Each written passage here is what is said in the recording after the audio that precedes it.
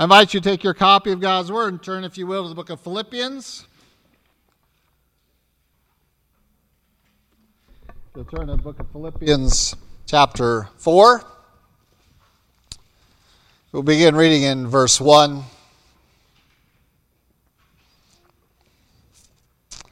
And read through verse 13.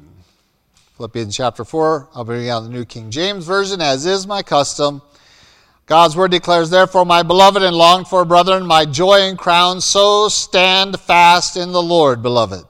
I implore Euodia and I implore Syntyche, to be of the same mind in the Lord. And I urge you also, true companion, help these women who labored with me in the gospel, with Clement also, and the rest of my fellow workers whose names are in the book of life. Rejoice in the Lord always." And again, I will say, rejoice. Let your gentleness be known to all men. The Lord is at hand. Be anxious for nothing, but in everything by prayer and supplication with thanksgiving, let your requests be made known to God. And the peace of God, which surpasses all understanding, will guard your hearts and minds through Christ Jesus. Finally, brethren, whatever things are true, whatever things are noble, whatever things are just, whatever things are pure, whatever things are lovely, whatever things are of good report, if there is any virtue, and if there is anything praiseworthy, meditate on these things, the things which you learned and received and heard and saw in me. These do, and the God of peace will be with you. But I rejoiced in the Lord greatly that now at last your care for me has flourished again, though you surely did care, but you lacked opportunity. Not that I speak in regard to need, for I have learned in whatever state I am to be content. I know how to be abased, and I know how to abound. Everywhere and in all things I have learned, both to be full and to be hungry, both to abound and to suffer need. I can do all things through Christ, who strengthens me.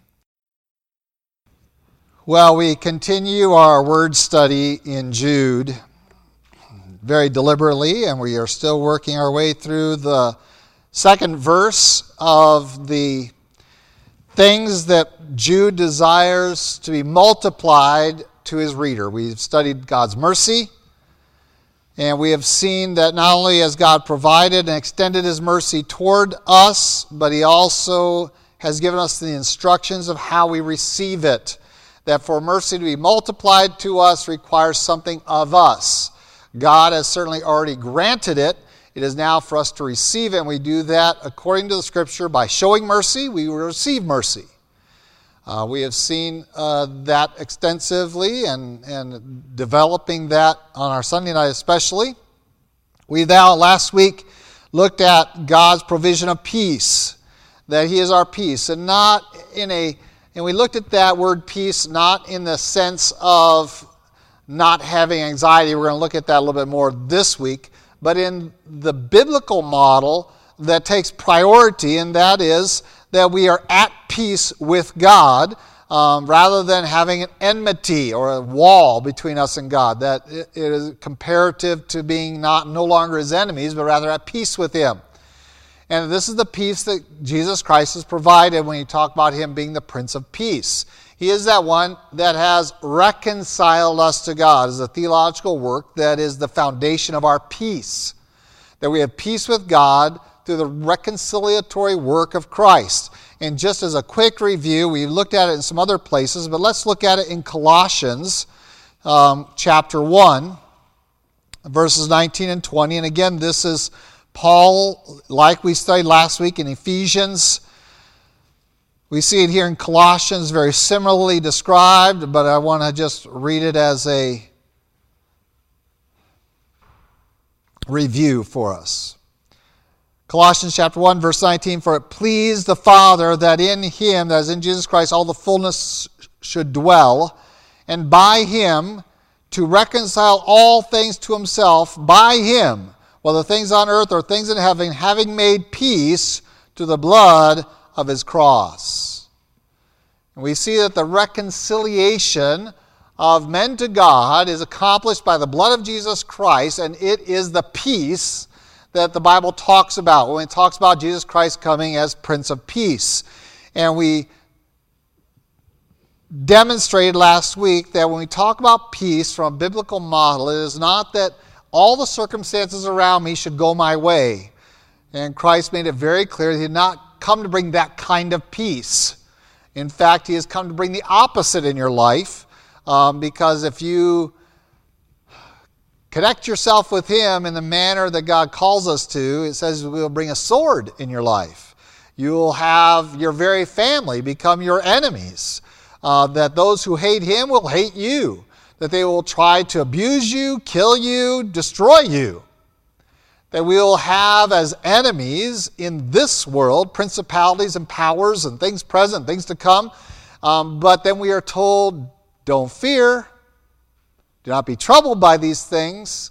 You should be expecting that. But the one that you serve, the one that you are at peace with, has made you more than conquerors over those things, has gained you the victory over them, and thus we have the peace we're going to talk about a little bit more today. But the foundation of that is the reconciliation between you and God, that you have a right relation with God, and once you have God on your side, what's left to be against you? How can anything else measure up? And we're going to talk more extensively about that. And this is really what Christ is talking about in John 14, 15, 16, where he says, my peace I leave to you, not as the world gives, give I to you this kind of peace. This kind of reconciliation between you and God to such a degree that you have an intimacy with God that the world cannot give you in any way. They cannot give you the joy, they cannot give you the mercy, they cannot give you the grace, they cannot give you any of that only intimacy with God can give you. It cannot provide that. There is an emptiness there that the world can never fill.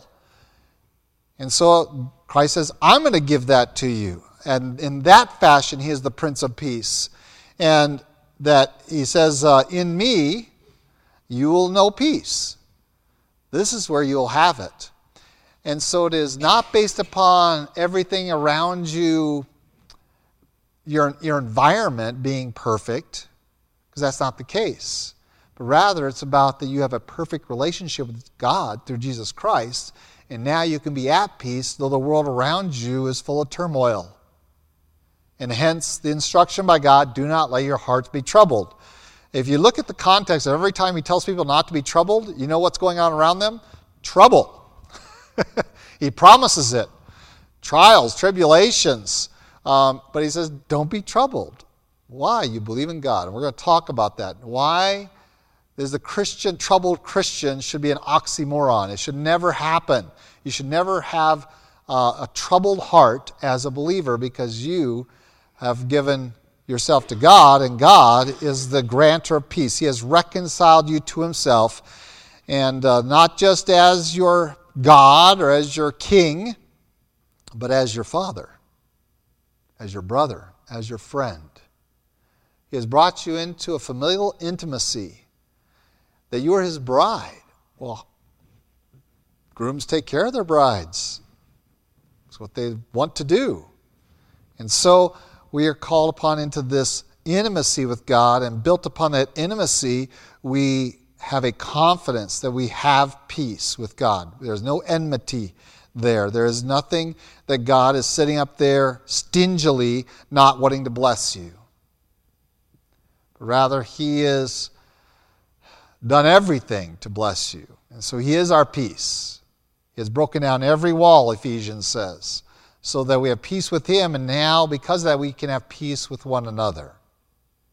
And we explored that all last week. This week we want to talk about how you receive that peace. What does it require of you?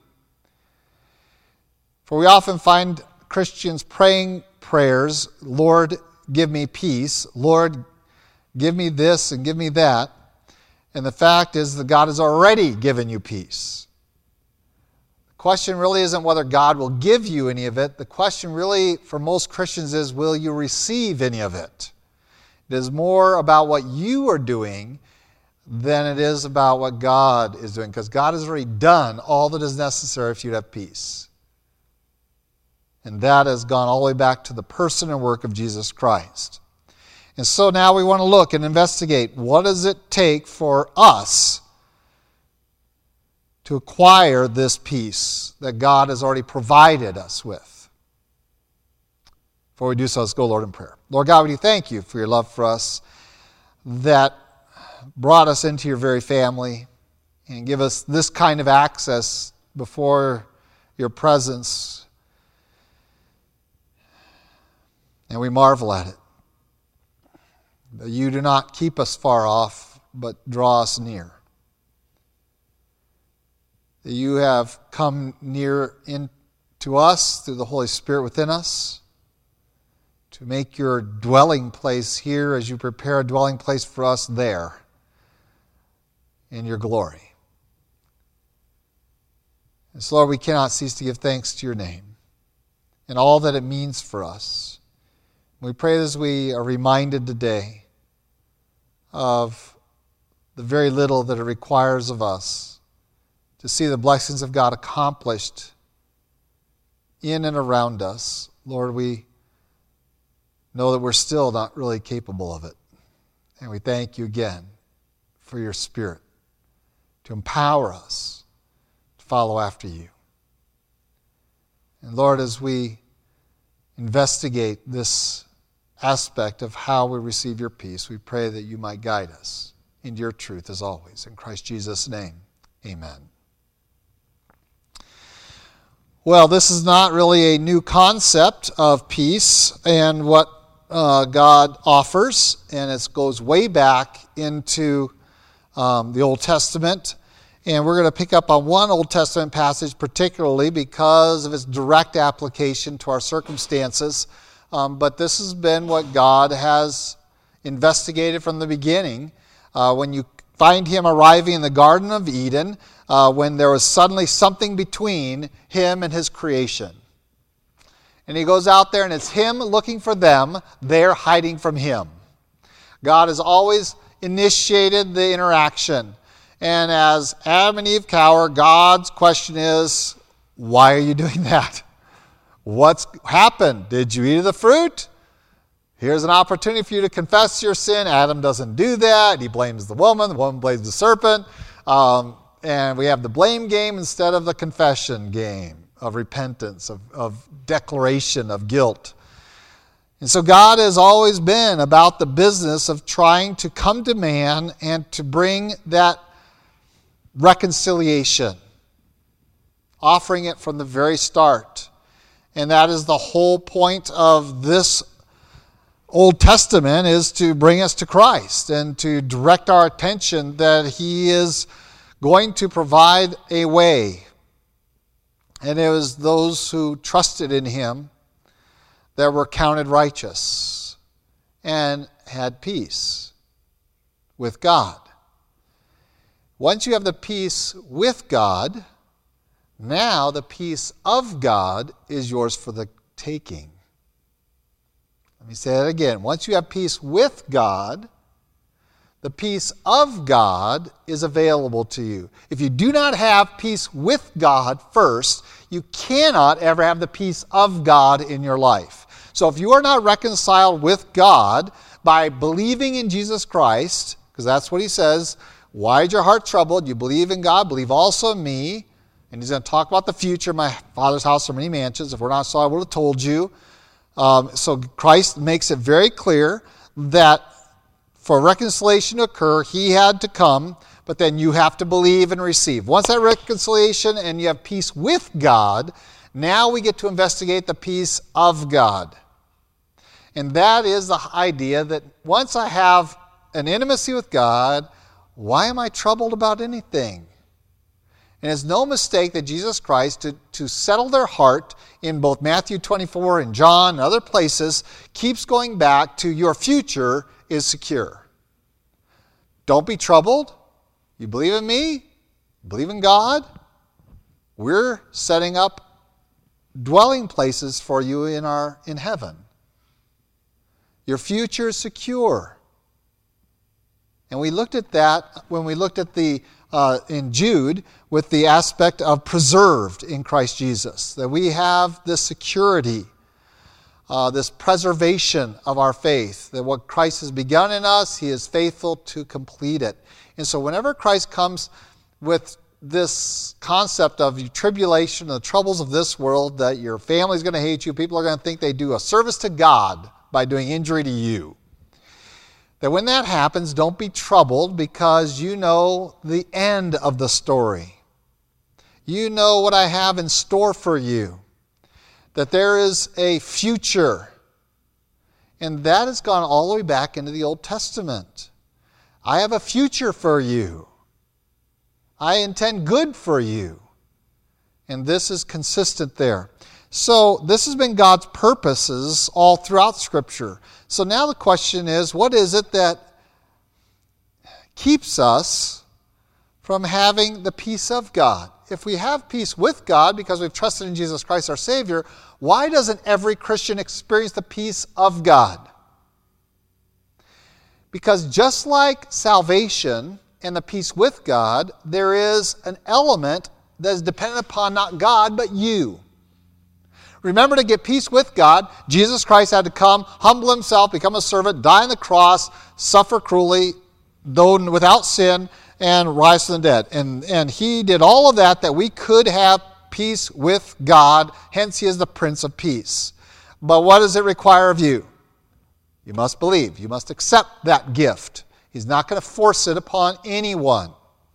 Similarly, just as peace with God is acquired by you receiving the work of Jesus Christ, the peace of God requires something of you as well.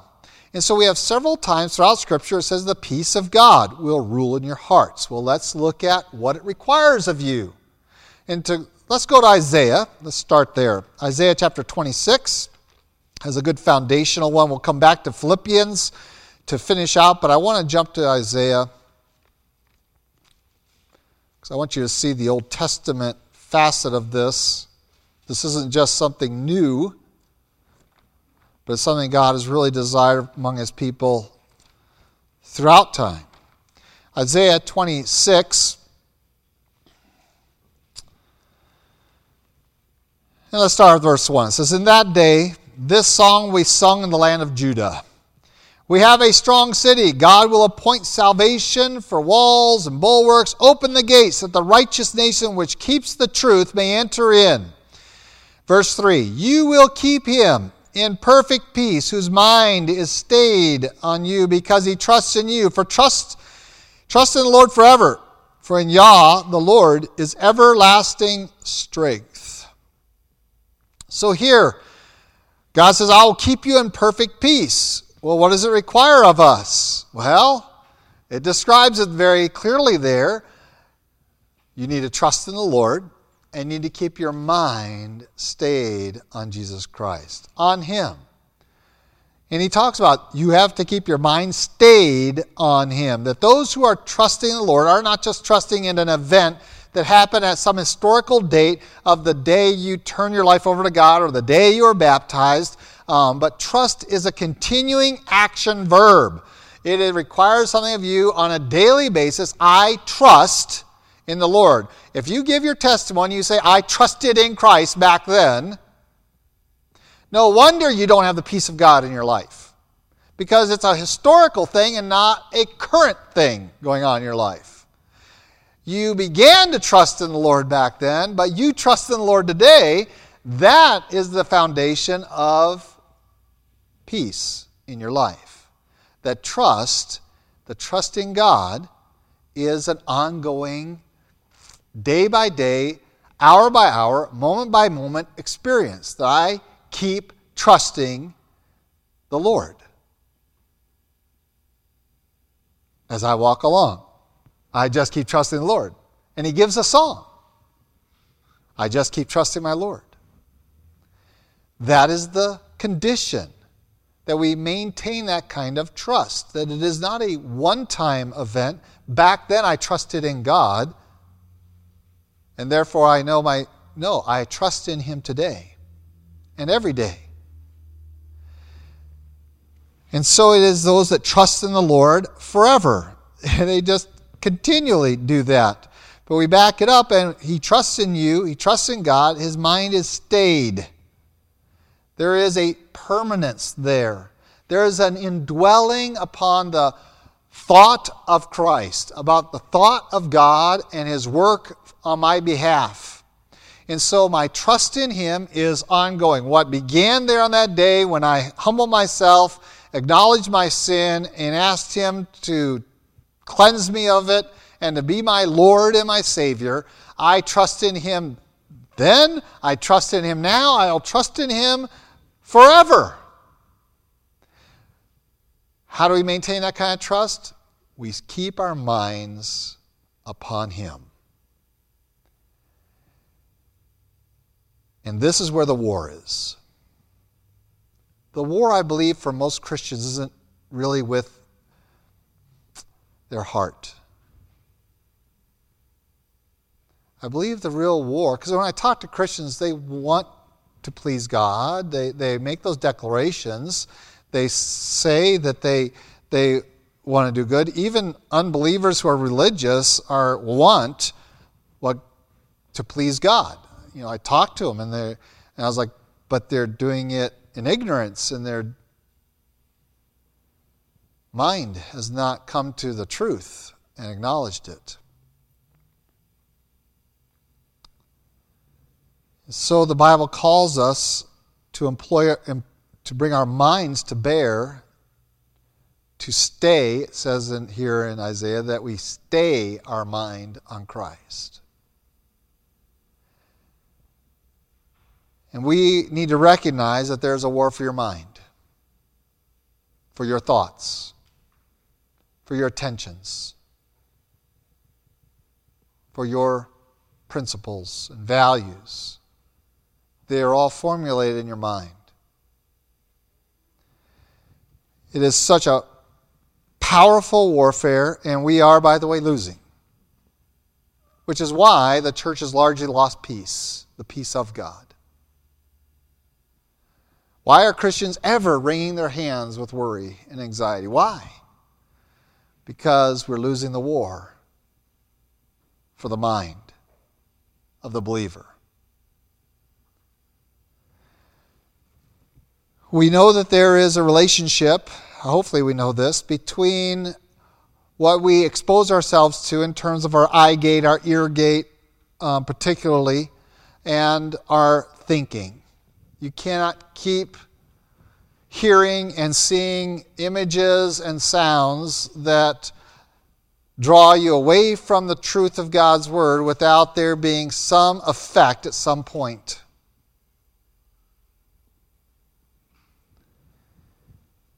To believe that you can expose yourself to those images and to those sounds over and over and over again without effect is to lie to yourself.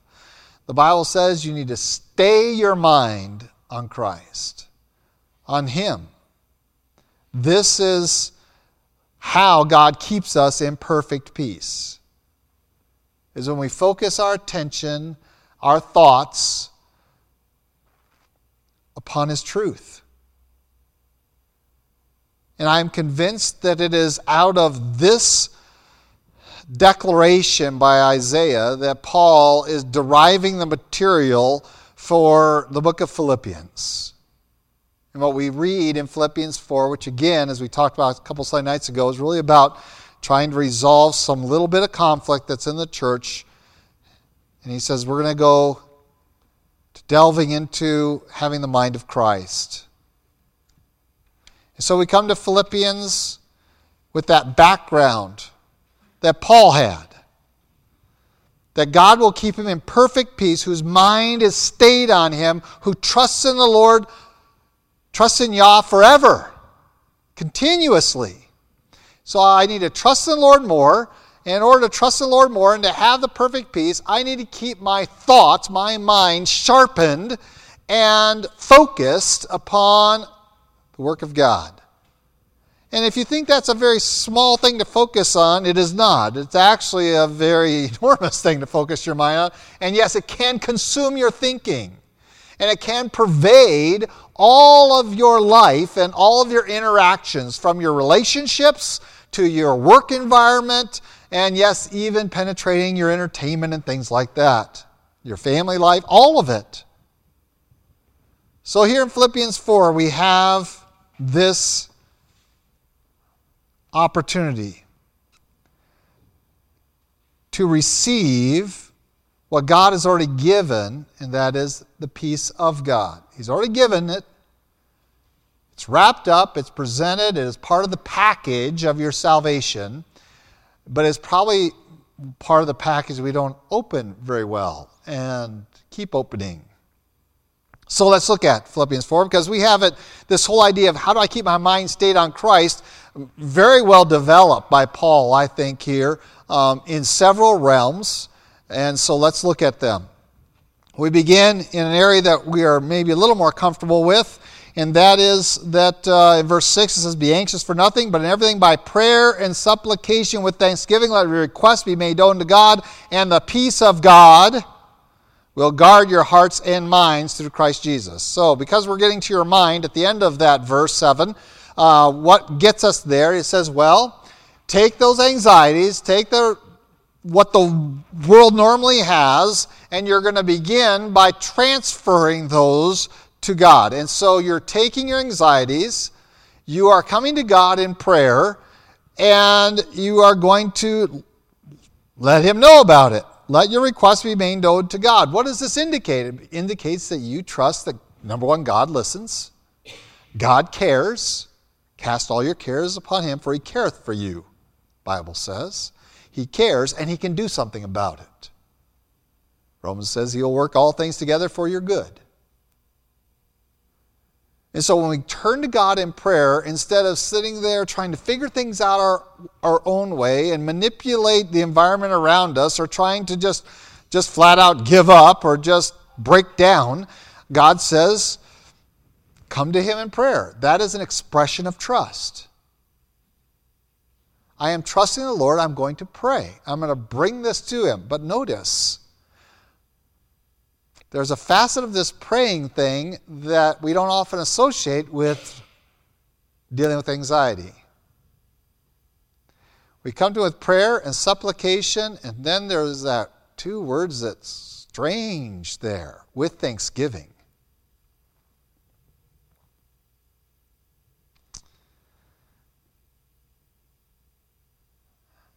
Now, we're talking about something more substantial than thank you for this day, thank you for this food, thank you for my mommy, daddy, thank you for... No, we're talking about thanking Him for the things that are causing your anxiety. To come to God with thanksgiving, that you have an opportunity to explore your trust of Him.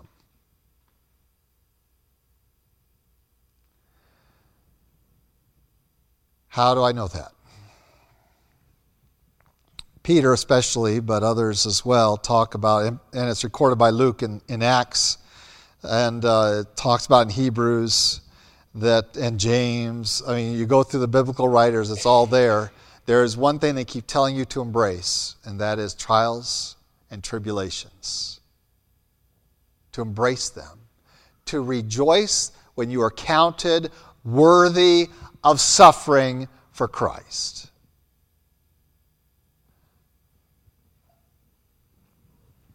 To rejoice in suffering is to be thankful for that which is initiating or causing the anxiety in your life. Because the anxiety is not God's fault. The anxiety is your fault, because anxiety comes, the worry comes because you have not expressed your trust in the Lord, and you have not conditioned your mind to focus itself on who God is and what He is all about.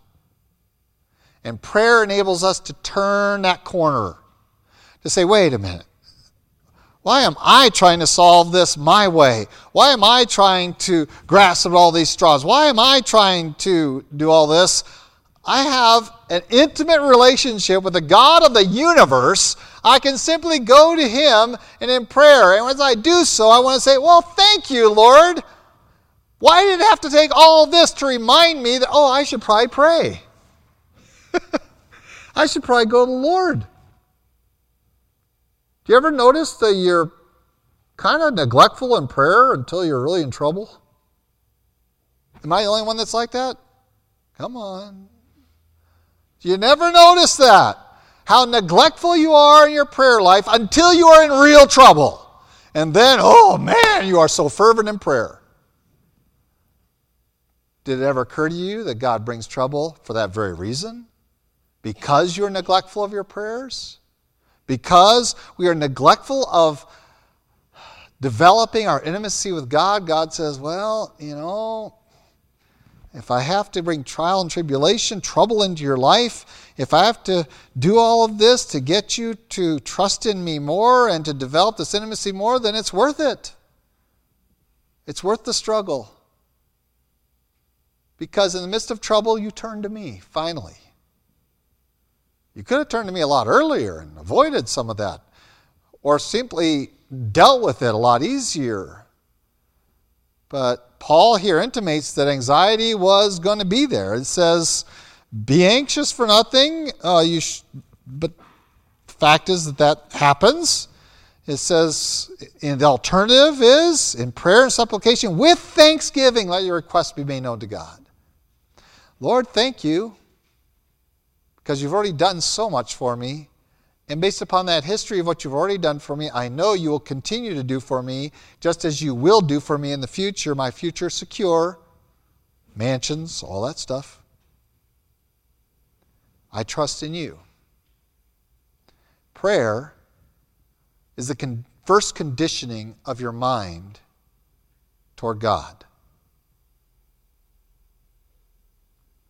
To remind yourself, as much as to develop an intimacy with God, to remind yourself that you have access to the King of Kings and Lord of Lords, who owns everything. And I love the prayers of some of the old-time Christians when I was, the old pastors. I mean, they're all in heaven now, in glory. And they used to pray prayers, and I used to kind of go, that's a silly way to pray. But they used to do it. Lord, you own the cattle on 1,000 hills. Could you slaughter a few of them and take care of this? And it was like, what? What are they doing? They're reminding themselves that there is nothing of this earth that isn't God's, that He can't provide you sufficiently. He will take care of our needs. He will do it. And so when we look at our prayer life, if it is not enveloped in thanksgiving, I don't believe that it will effectively deal with the anxiety of your life. It will not bring the peace of God.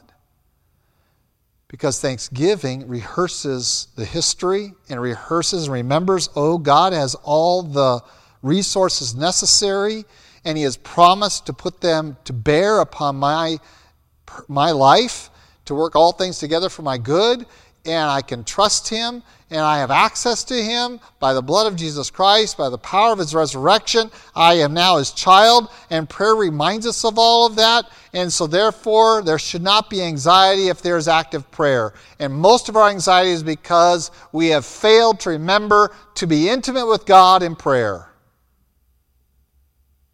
And so Paul starts off there. You want the peace of God to rule in your hearts?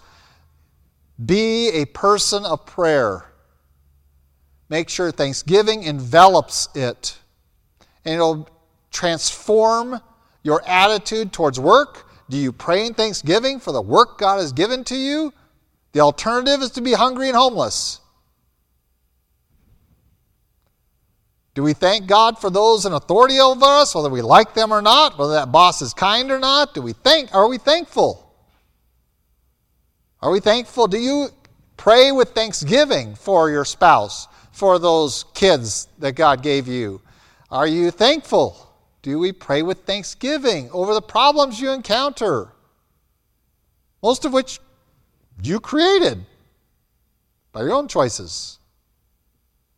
But are we thankful that we have a God that we can go to with these who cares, who is not asleep, who is not on vacation? Like the prophet, Elijah and the prophets of Baal, where is he at? Why won't Baal do anything? Boom! As soon as Elijah starts, wham! Here it comes. Fire from heaven. God is not far off. He's not disinterested. He wants to help. He waits for us to come to Him, to receive from Him the peace that He has already given. And that calls us to prayer, supplication, with thanksgiving. Let your requests be made known to God. And then the peace of God comes, and look at its effect. It will guard your heart and your mind. And as the mind that Paul has focused in, is zeroed in on in Philippians, throughout Philippians, and now, with no surprise, towards the end of the book, he wants to now just summarize the whole idea. So where does the peace of God come from in terms of your mind? Well, I've engaged myself in prayer. I have reminded myself I have an intimate access to the God of all the universe, who has brought all these things into my life for a purpose, for my good.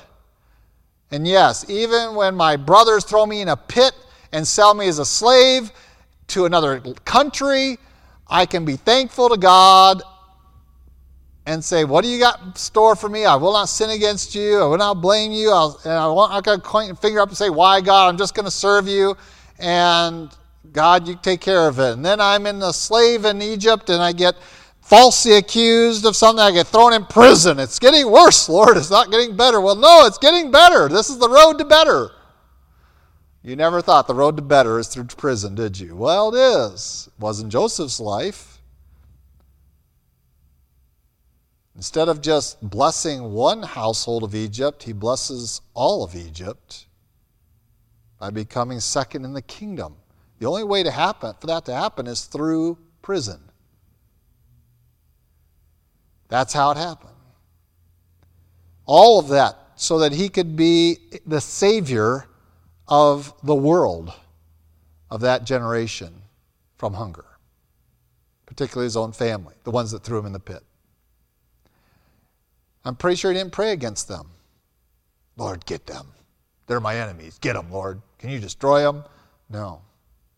With thanksgiving, make your requests be made known to God. Once you have a thankful heart, your requests being made known to God change. They're not, God, get rid of all this trouble out of my life. It is, God, help me to trust in you more.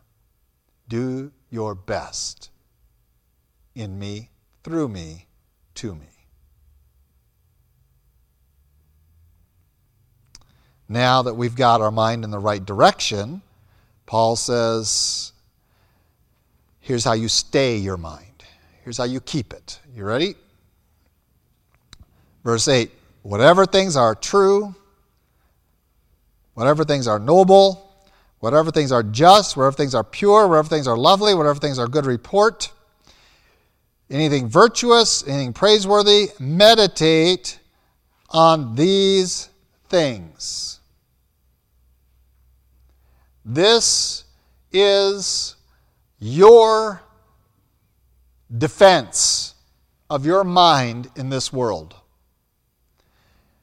These are the bulwarks, the fortress of the Christian life in the war for the mind. It's for you, in your meditations, that is, in your thoughtfulness, in your engagement of your mind with the things around you, is to place them, and meditation isn't momentary, is it? I think we all recognize that meditation is something we do over time. That we meditate, that we draw upon these things, that we make them our attention. We put ourselves there, things that are virtuous and praiseworthy. That's what I want to meditate on. In order to meditate on those things, you have to bring them into your mind to work them over in your mind. They must get access there first before they can be meditated upon. Would you agree with that? You cannot meditate on something that isn't there. So if you're filling your mind with what the world wants, and remember, the world cannot give you peace. It will only bring anxiety. That's all it has to offer. it just has no peace.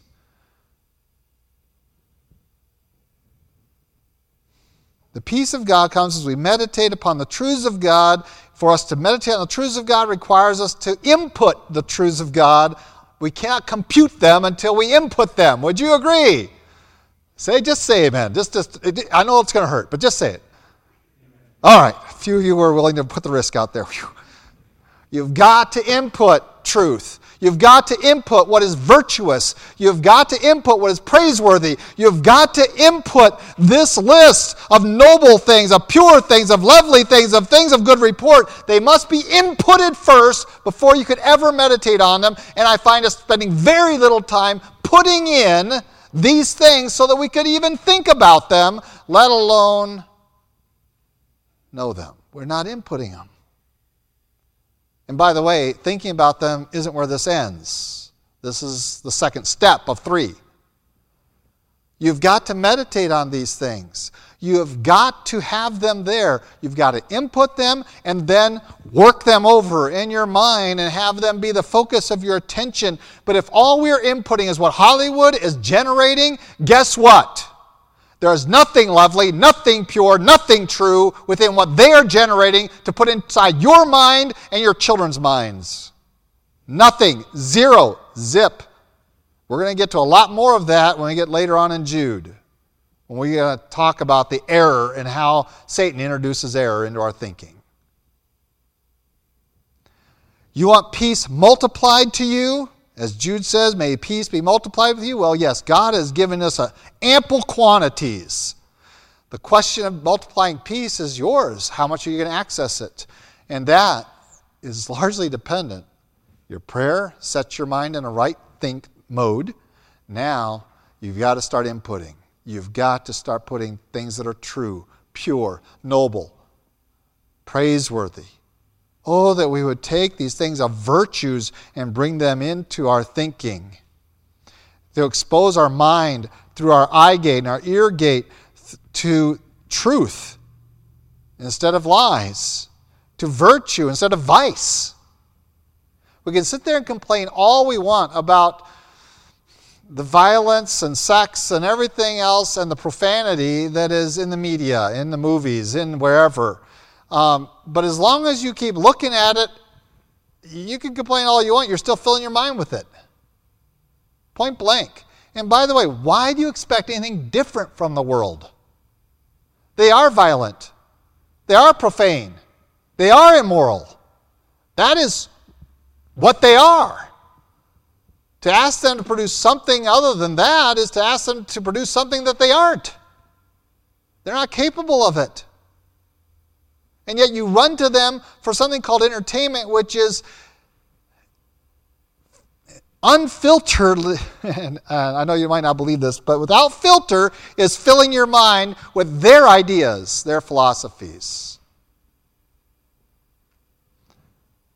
Because the whole purpose of talking pictures is to put your mind to sleep and to fill it with what they want. That's its purpose. Be careful of the lies, what you see. Be careful of the ears, what you hear. For the Father up above is looking down in love, so be careful. We are careless in what we allow in.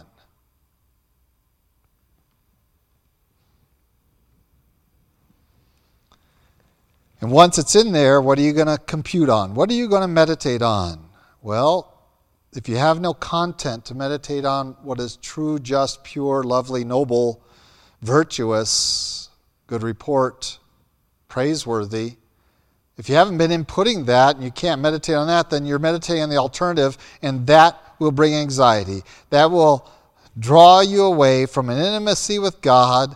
You will not be praying because you'll be thinking like the world because you've just inputted the world.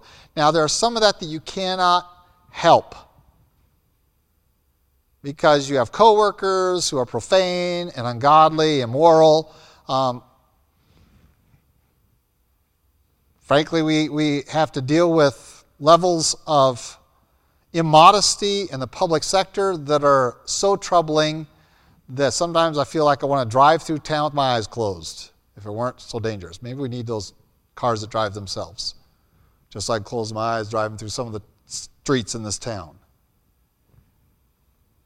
So we turn the look away. Why? Because I don't want to fill my mind with that. I need to input into my life that which is true, just, holy, pure, lovely, noble, praiseworthy, good report, virtuous.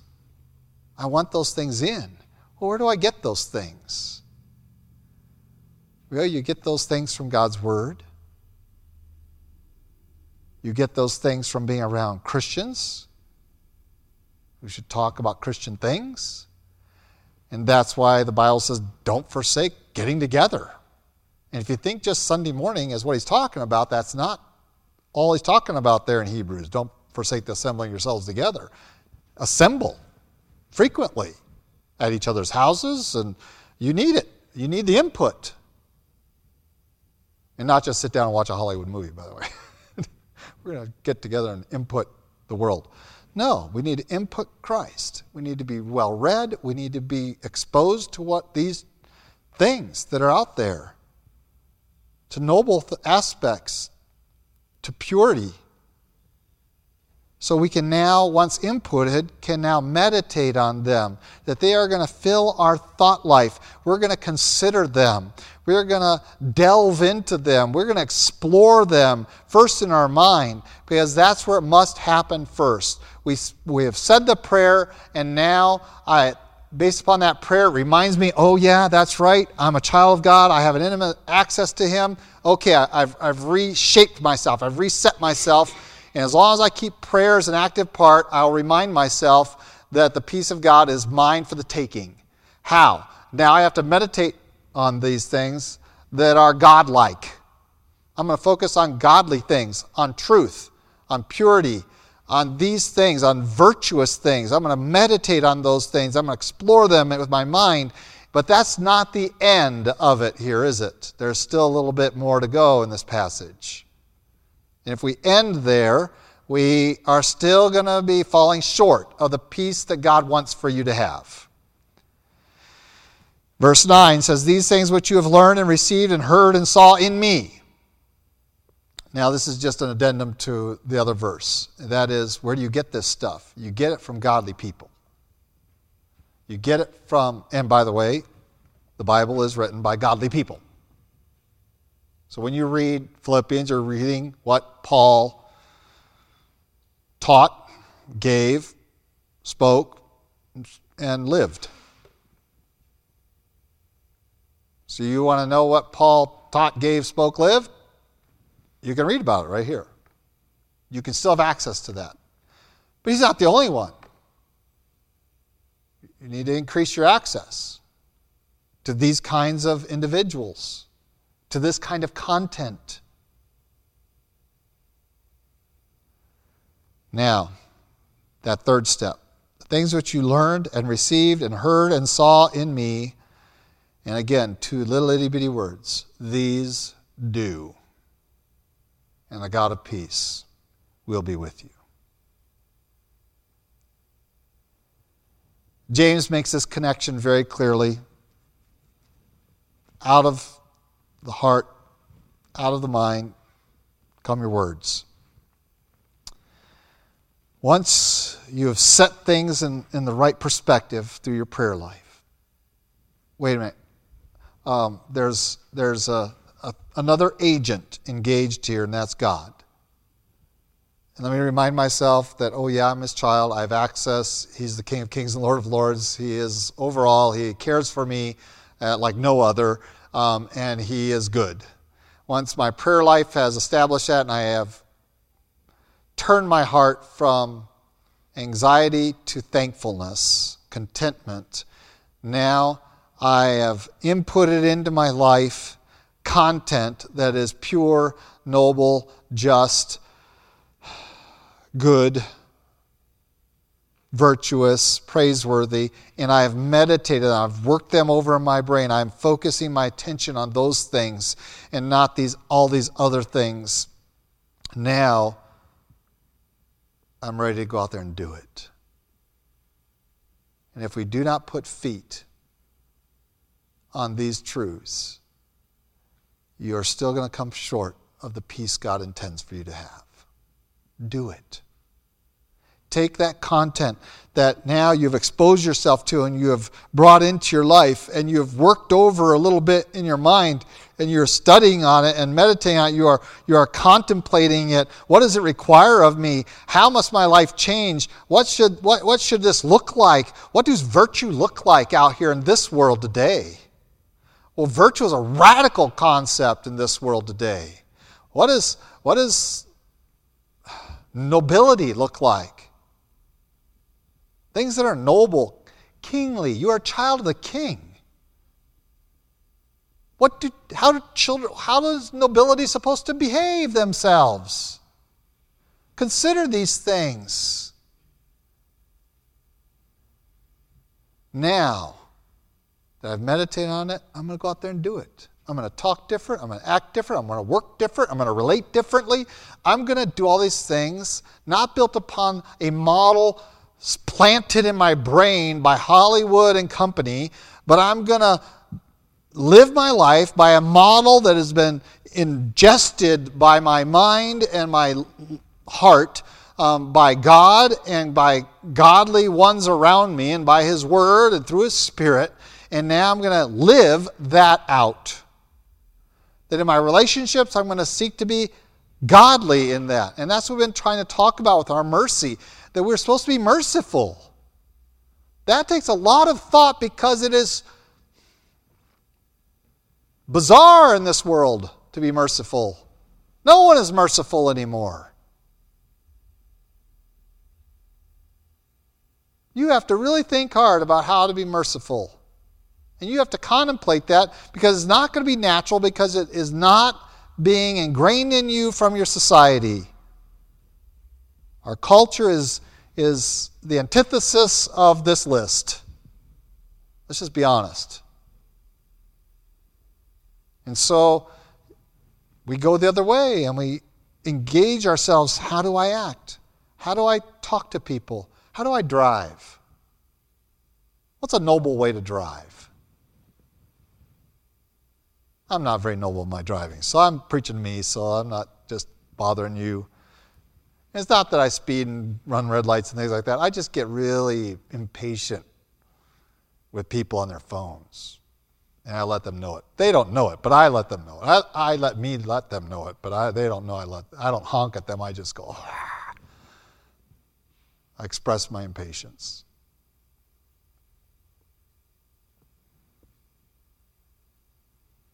Is that virtuous? No. So yeah, we're all working on this, aren't we? And as I said, this war is being largely lost. We're losing the minds of not just one, but now 2 or 3 generations in this country, in Christendom. I am so sad when I encounter the inability to even think critically by young people today. To even understand cause and effect on mundane levels. To try to bring them into thinking in these manners is almost a Herculean task. Because we've flooded their brain with worthless things, not praiseworthy things.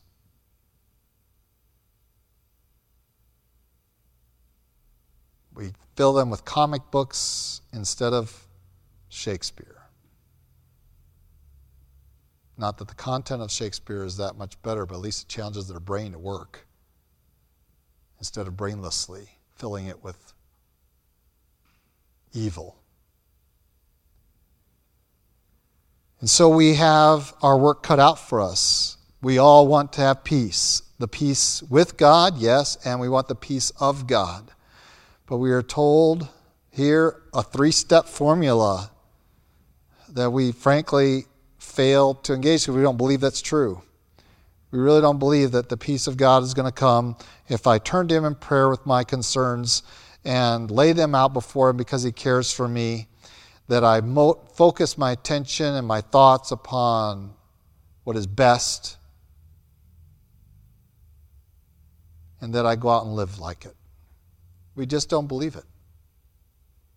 We are sure peace comes by having more stuff, bigger bank accounts, isolated relationships, and on it goes. And all you are trying to do is chase after something the world cannot get, cannot give, and doesn't understand.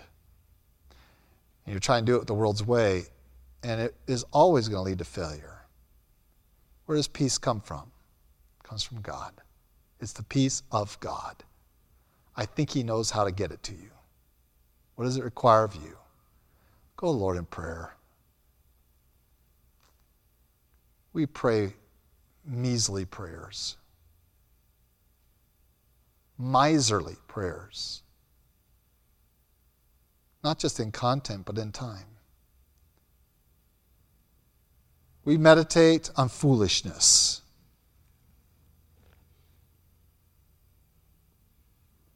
We are captivated by things that just don't matter.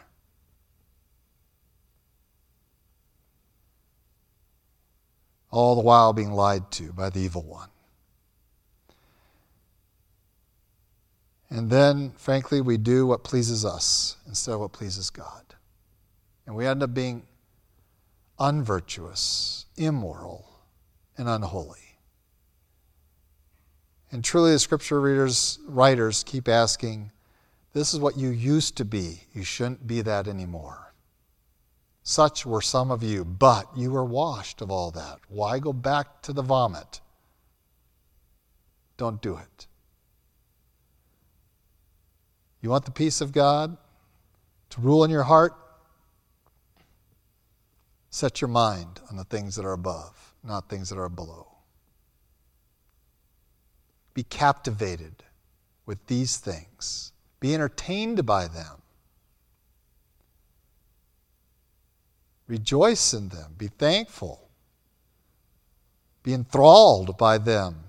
Get up in the morning and say, I can't wait to see what I can discover more that's true, noble, just, pure, lovely. I keep forgetting lovely for some reason. Good report, praiseworthy, virtuous. How can I fill my mind with these things? Why am I not focused on these things? Why am I not thankful? Content. Because the world doesn't want you content. Because they aren't.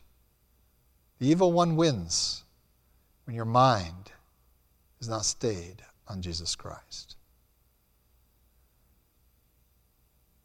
In college, we were exposed to a simple chorus by a pastor who came in and spoke from one of the local churches there around the Dayton area. And it was just a simple song. I woke up this morning with my mind stayed on Jesus. I'm walking, talking with my mind stayed on Jesus. And they just fill in all kinds of things that they're doing with their mind stayed on Jesus. And that song just swept the campus during our time there, and every now and then it would just break out. I woke up this morning with my mind stayed on Jesus. Is that our experience? Then if it is not, no wonder peace of God seems so inaccessible. It should be the experience of Christians to have, because we have peace with God, that we have the peace of God in our life. We need to understand, like soldiers, we need to sharpen our minds, because that's where the war is going on. And it's real, and we are losing. We can either surrender or double down and say, let us take every measure to purify our thoughts from this world and to fill it with that which is pleasing to God, that the peace of God will be with me. Let's pray.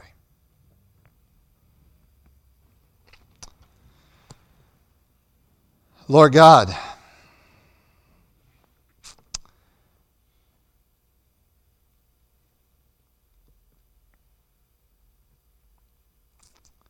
our God,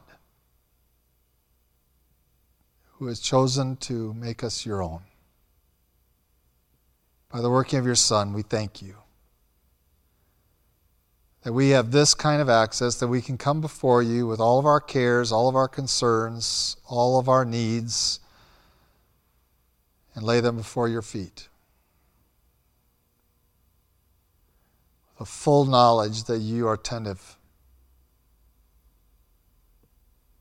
that you care for us more than we know, that you can provide for us beyond what we ask or even can think.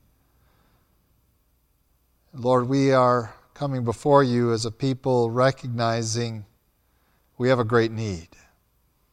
We're in trouble. A trouble that we really almost haven't recognized sufficiently to take any measures to guard ourselves against. Not only here, but globally, really, through your around among your people. Lord, our prayer is that we might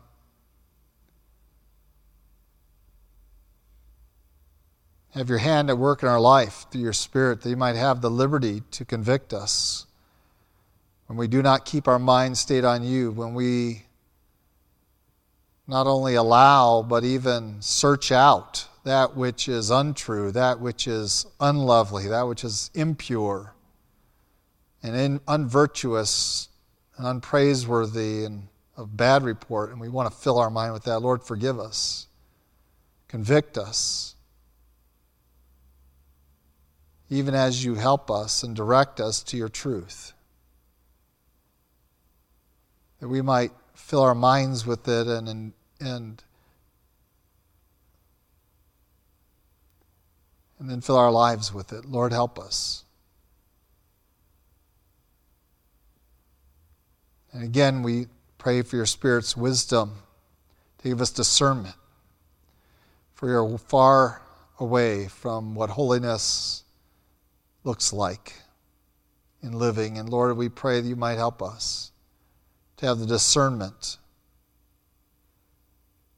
to understand how we should show to the world our trust in you.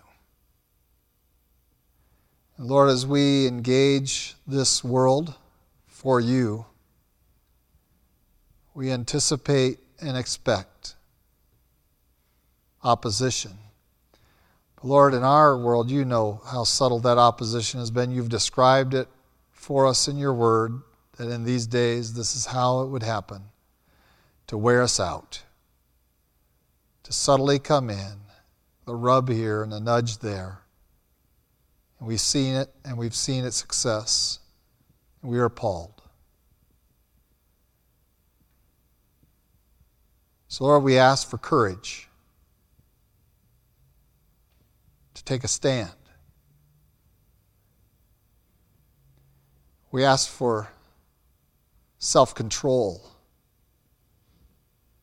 that we might be more careful of what comes into our mind.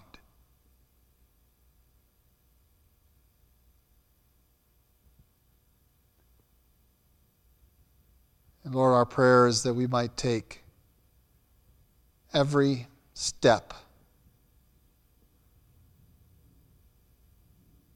to keep our minds stayed on you, to trust in Yah.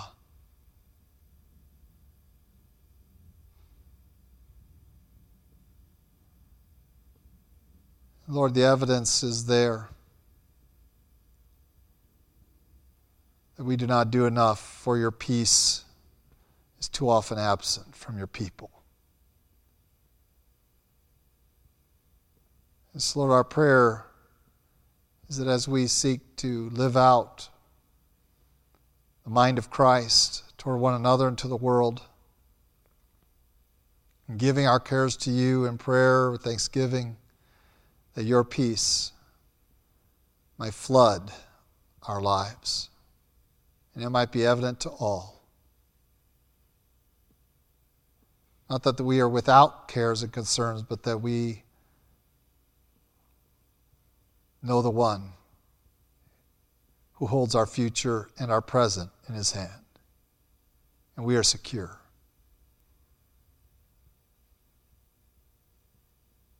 And we thank you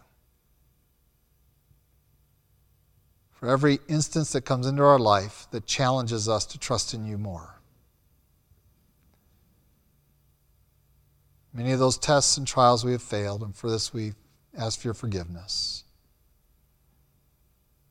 And pray that we might be better prepared because of our time spent in your word today. The next time, the next trial, we would trust in you with all of our heart, mind, soul, and strength. In Christ Jesus' name we do pray. Amen.